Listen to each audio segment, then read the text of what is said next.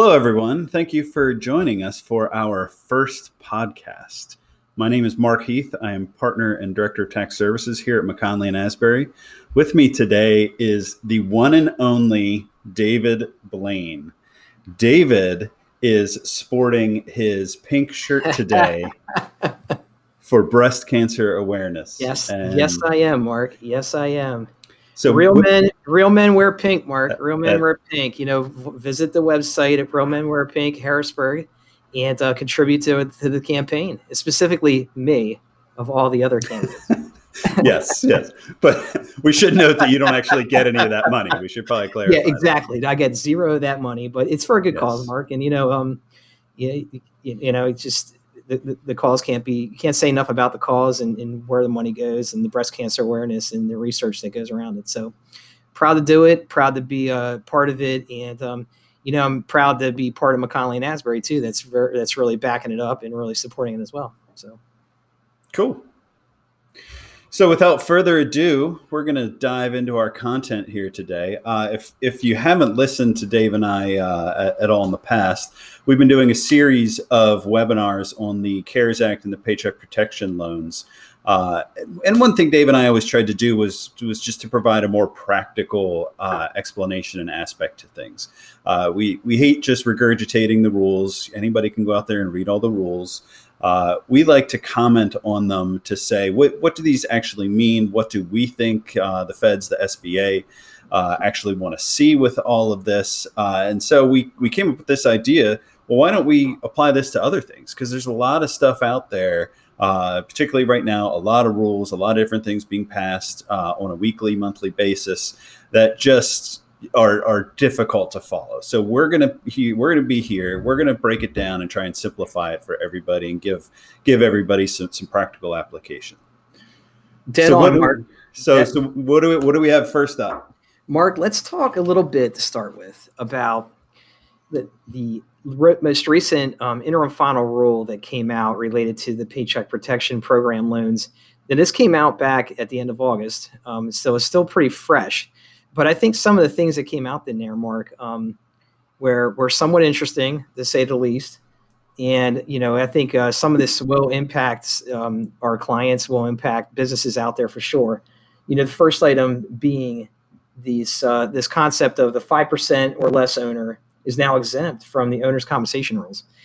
So, Mark, when you think about it, to me, that just makes total sense. You know what I mean? Most of these owners that have 5% or less in the business, they're not decision makers. They're probably just, they're regular employees, probably regular line employees working in the business. To me, I agree with what they did here, Mark. I think that this makes a lot of sense to extract them away from being part of the owner's compensation rules. I think it was unfair, actually, quite honestly, when they put these rules out initially, that those that were 5% or less were even included in there.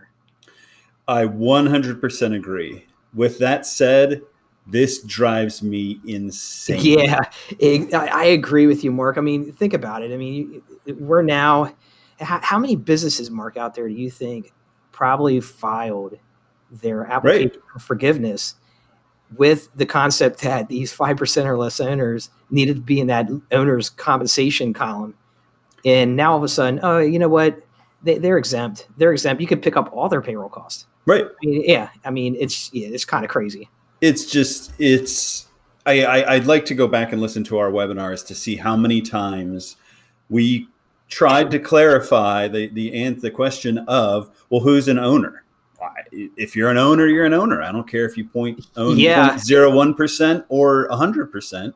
You're an owner. That's what the rules say. And I mean, we must have gotten the question 100 times going back to March and April. Here we are, August 24th, 2 weeks after the application window was opened, and they're throwing this out there. Yeah, exactly. And they threw it out with the kind of the way of, oh yeah, hey, by the way,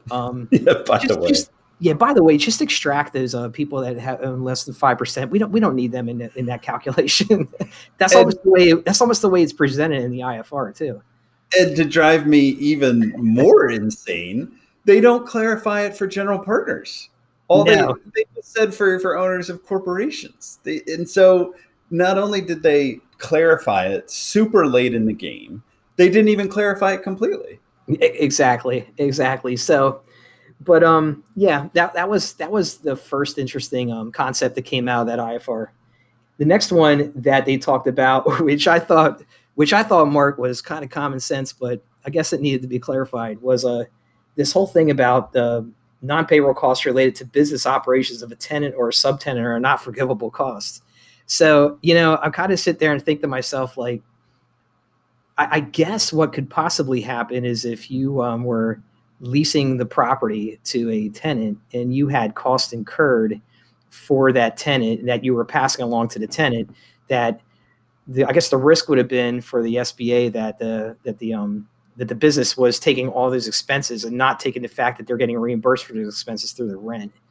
I mean, I guess at the end of the day, I could kind of see that being something that needs to be clarified. But the whole intent of the program, Mark, I kind of go back to it was for payroll. Now we're all of a sudden we're into this conversation about rent, how rent gets handled with reimbursement.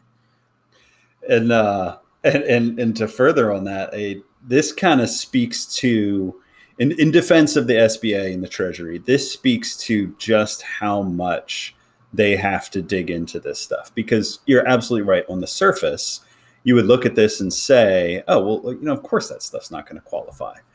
But there's going to be somebody out there who's going to. Exactly. And there's so going to be somebody out there that says, you know what, I'm going to run all this cost. Right. I'm going to run all this cost through my tenant and get reimbursed for it, but yet I'm going to pick up all the expenses on my side. Right. And so so we end up having to legislate to the minority, and meanwhile the rest of us are like, well, duh, like why would you try and do that? But exactly. there's people out there who do. I just found it. I just thought it was interesting. They also talk about home-based businesses too and household expenses, and they gave all these examples in the IFR, where they talked about also the whole thing with if working out of your home. They talk about when determining the amount of non-payroll costs that are eligible for loan forgiveness, the borrower may include only the share of covered expenses that were deductible on the borrower's 2019 tax filings, or in a new business, the borrower's expected 2019 tax filings. So basically, the IFR is trying to give those that are working out of their home that use a home office deduction some type of benefit to being able to pick up some of those expenses, but also limiting them in some aspect or manner. And I'm gonna play devil's advocate here. So if you're working out of your home and you have deductible expenses for a home office, those are deductible expenses on your tax return. It's home office deduction. That's all legit. But for purposes of the Paycheck Protection Loan, you'd have those expenses anyway, right? Yeah, exactly right. Yeah, I mean I just had this conversation actually earlier this afternoon. I was doing a presentation on some of this at another CPA group, and that's exactly what I said to him. The same thing. I'm like, you would have those expenses no matter what, right? Right. So, yeah, but it's interesting clarification. Good thing to note. Right. They also they also did clarify in here a little bit about mortgage interest on an office building. Just making sure that people are aware that with mortgage interest, if you have mortgage interest and you're renting, it's only the mortgage interest piece that is deductible. And this is like item 1A that is driving me nuts with this, because again, from day one, they just said as long as you have a rental agreement in place as of February 15th, then you're fine. Related party rent is fine. It's a legitimate expense. But then, I guess I can see this argument, because if the building isn't owned by a separate legal entity and it's owned in the operating company, then you wouldn't have any rent. You would just have your mortgage interest. Yeah. But if it's paid off, then you wouldn't have that either. And so, I guess I see where they're going, and I see why they got there. What took them 5 months to get there? I agree. And unfortunately, if you own the property and you're you're leasing it back as a related party lease, there's no deductibility. You can't take the rent. There's no, because you have no real asset that's mortgaged or has a lease on it. Right. So, But you're right, though, Mark. Rules were passed 5 months ago in which, I mean, how many times did we get the question from people of related party rent? Like, is the related party rent, is it deductible? And we would always say, if you read the way the guidance is laid out, the guidance does tell you that it is deductible rent. And, we were advising people that, as long as the rent is market rent, it's within the market, you should have deductibility. In what they laid out here, they said, yes, somewhat, but it's only on the interest on the mortgage. And if there is no mortgage, you don't have any deductibility, period. So it's nice that they told us that, like you said, they told us this 5 months later, right, after some people have already applied and took into account too, Mark, think about it. They took into account that, like, this is non-payroll cost to them, and they were trying to figure out how to best use their non-payroll piece, and they're applying it to rent when that rent's probably not deductible now. Yeah. I mean, that could be a pretty high number, and could blow your whole application out of the water. Absolutely. And this, people would make fun of me because whenever we were doing the webinars and everything, I would constantly say, we see no reason why you can't do that. And because you read the rules, and sure, we see no reason why you can't. But this is exactly why we have to preface everything with, we see no reason why you can't. Because at some point in time, they might come back with a clarification just like this that says, actually, you can't. Yeah, exactly. And we also clarify with, if I were you, I'd make sure you clear this with the bank, because the bank has to give you loan forgiveness before it goes to the SBA. Right. So Mark, they were the three big items that we wanted to cover to start with the most recent IFR: the 5% rule for the owners being non-exempt, the non-payroll costs related to business operations of a tenant or subtenant, and this related party rent matter. Mark, with that being said,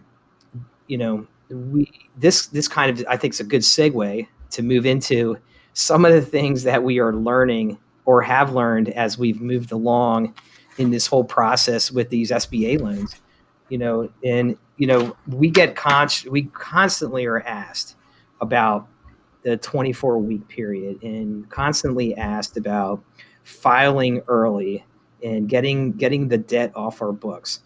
And I think one of the things we've learned, Mark, to start with here is, I wouldn't be in such a great hurry to file this at this point. Mm-hmm. And well, I was just going to say, this is reason number 435 why you really need to be strongly considering just scrapping the 8-week period and just go into the 24 weeks. I don't care. Go 100% payroll. That is your easiest path to forgiveness. If you can just go 100% payroll, easy to verify, don't have to give up documentation outside of your 941s and a reconciliation to your total costs, and you're done. It's the easiest thing possible. And you don't have to worry about any of this. You don't have to worry about the owner rule. You don't have to worry about related party rent, all the other stuff, and all the other interim final rules. You don't have to worry about it. And you go back to the original intent of the act. Pay people even Payroll. If they're not working. Yeah, it was meant to cover payroll from the very start.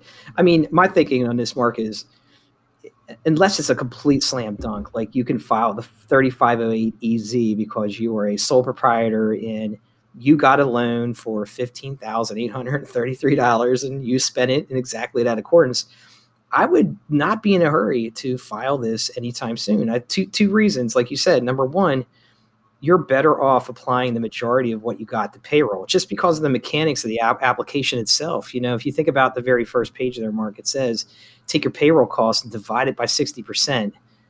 You know what I mean? Because they're trying to get to the lowest amount, and whatever the lowest amount is, what your loan forgiveness is. Well, you obviously want the lowest from the amount to be the loan.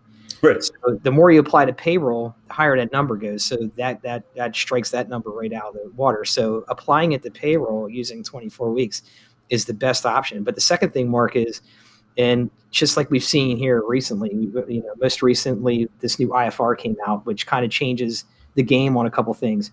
We've seen all kinds of talk in Congress. I mean, just today I saw that the Speaker of the House has mentioned that representatives of the House aren't to go home for recess until they work through a package for, CARES Act 2 bill, or whatever you want to call it, the HEROES Act, whatever we're calling it right now, there's a really good chance that these rules are going to change significantly again, or there's going to be some new program. So why be in a hurry to push this through? I would just take the 24-week period, apply it to payroll.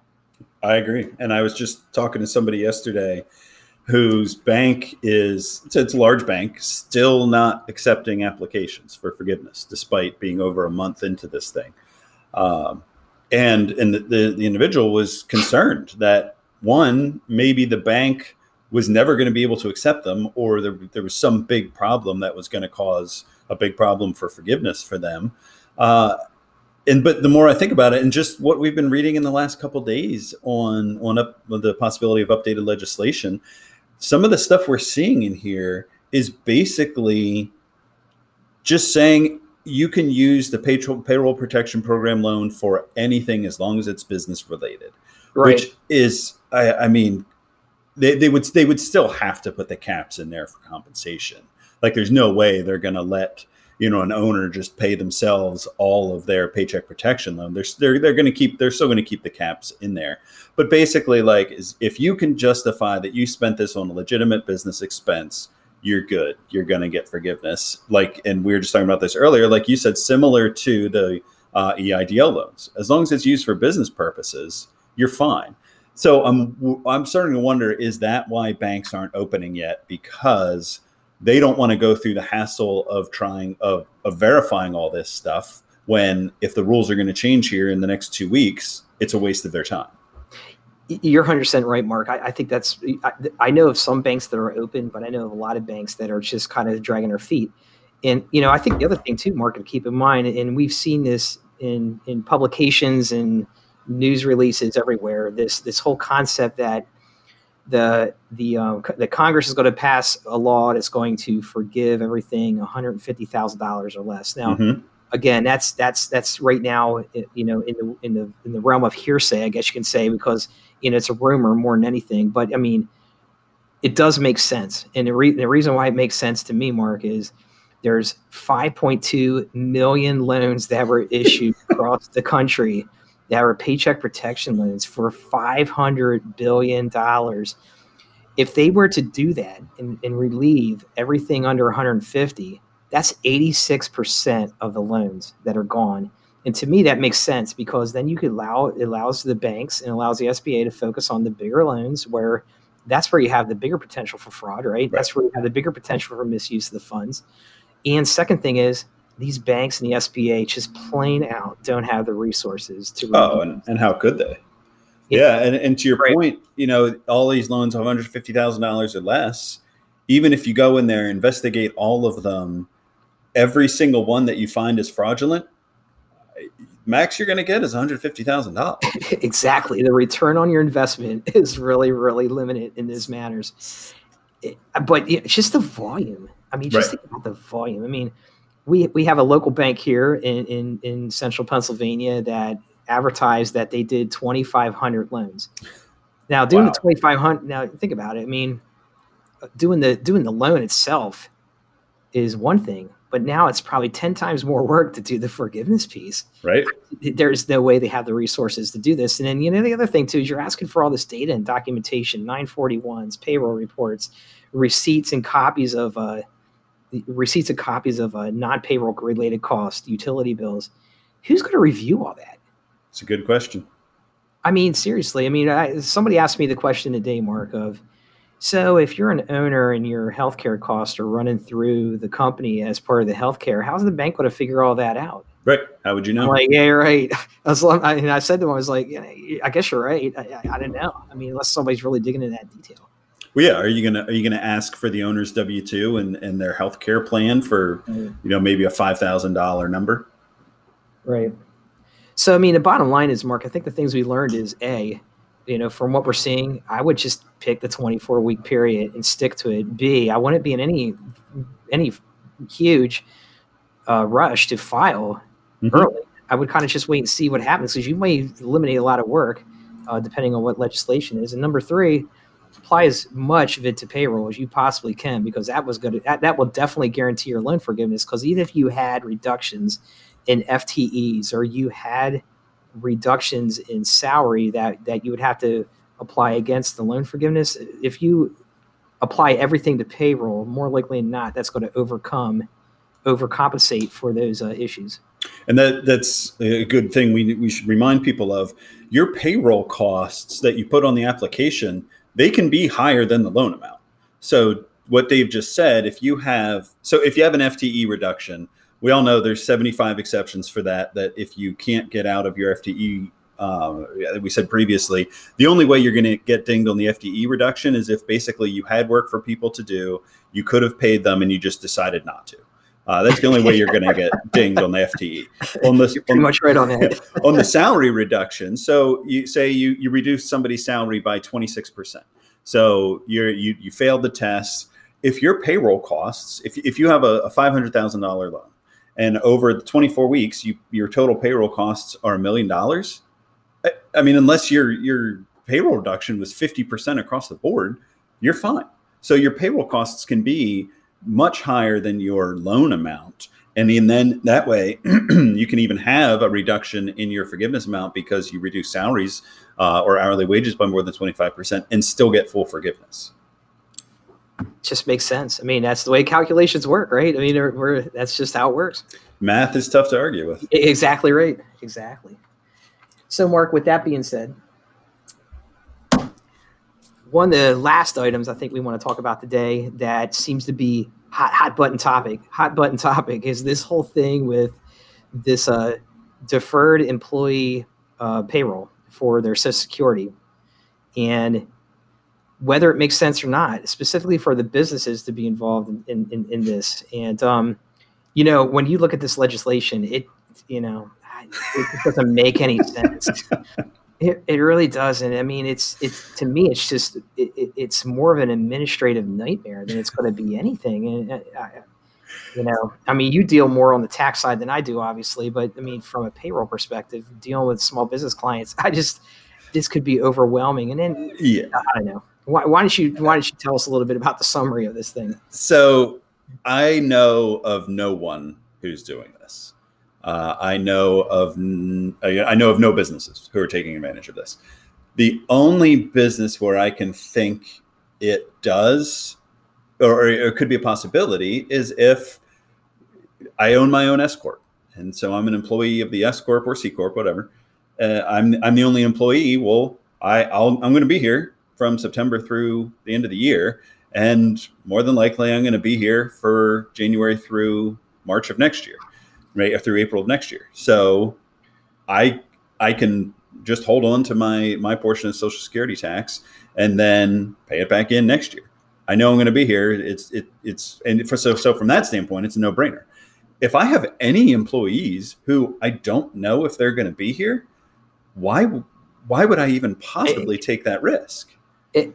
Exactly. I mean, because the way the rules read is that the employer is still responsible for withholding it and submitting it, right? So the law is that it is the employer's responsibility to withhold and remit payroll tax. So if you don't withhold it, then the employer is on the hook come next year to repay this. The counter argument to that is, well, why don't I just withhold it but hold on to it and then pay it in next year? Once you withhold it, you are bound by law to remit it timely. So you just can't do that. One of the other arguments I've heard is, well, this could get forgiven. I mean, sure, I guess that's a possibility. But how many? Obviously, there's not a Democrat out there who's going to agree to this, because they're not going to agree to anything Trump says. How many Republicans have you heard come out and say this is a good idea and we're going to forgive this? Yeah, you're 100% right about that. I have not seen. I know of none. Entourage. I have not seen a large entourage of Republicans, whether Senate or House, come out and say, "Yeah, this is a great idea." Right. I think they're all kind of saying to themselves, "Well, the president proposed it. It's in his plan. We're just going to take a low profile on this one." But it's just, I mean, Mark, I mean, it really, at the end of the day, it just doesn't make a lot of sense from the perspective of, you're going to withhold this money or this money is going to be held really at the end of the day by the employee, and then they're expected to remit that portion that's been deferred as well as the current payroll in the first couple quarters of next year. I just don't see that happening. I just, and then also you're saying to the employee that they have to make sure that they hold enough of that money back to be able to remit that in the first quarter of the next year. Exactly. I just don't see that happening. So to summarize this issue, there's really no support across Congress for a payroll tax cut or deferral. But hey, if you can take advantage of it, do it. That's fine. It's Right. not the worst thing in the world. Just keep in mind, if you're paying employees who may not be here next year, you as the employer are going to be on the hook for it. Exactly right. So I mean, that's the risk that you run with this whole program, is that, even though it's the employee's portion of the tax, the employer still responsible. So keep that in mind as you decide to put this program in place. But if you want to do it, like you said, Mark, go ahead and do it. If the employees want to do that, that's fine. Just that there is some risk to it.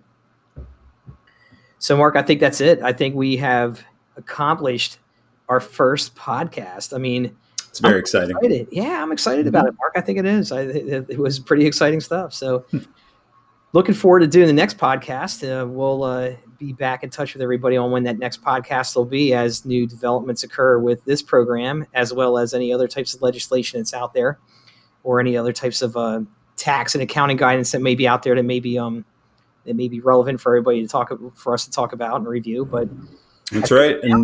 And we love hearing from you. If you have thoughts, commentary, things you want us to talk about, feel free to reach out to us. We'd love to hear from you. Absolutely. With that being said, Mark, thank you for your time. This is Dave Blaine. This is Mark Heath. Have a great day. Thanks, everybody.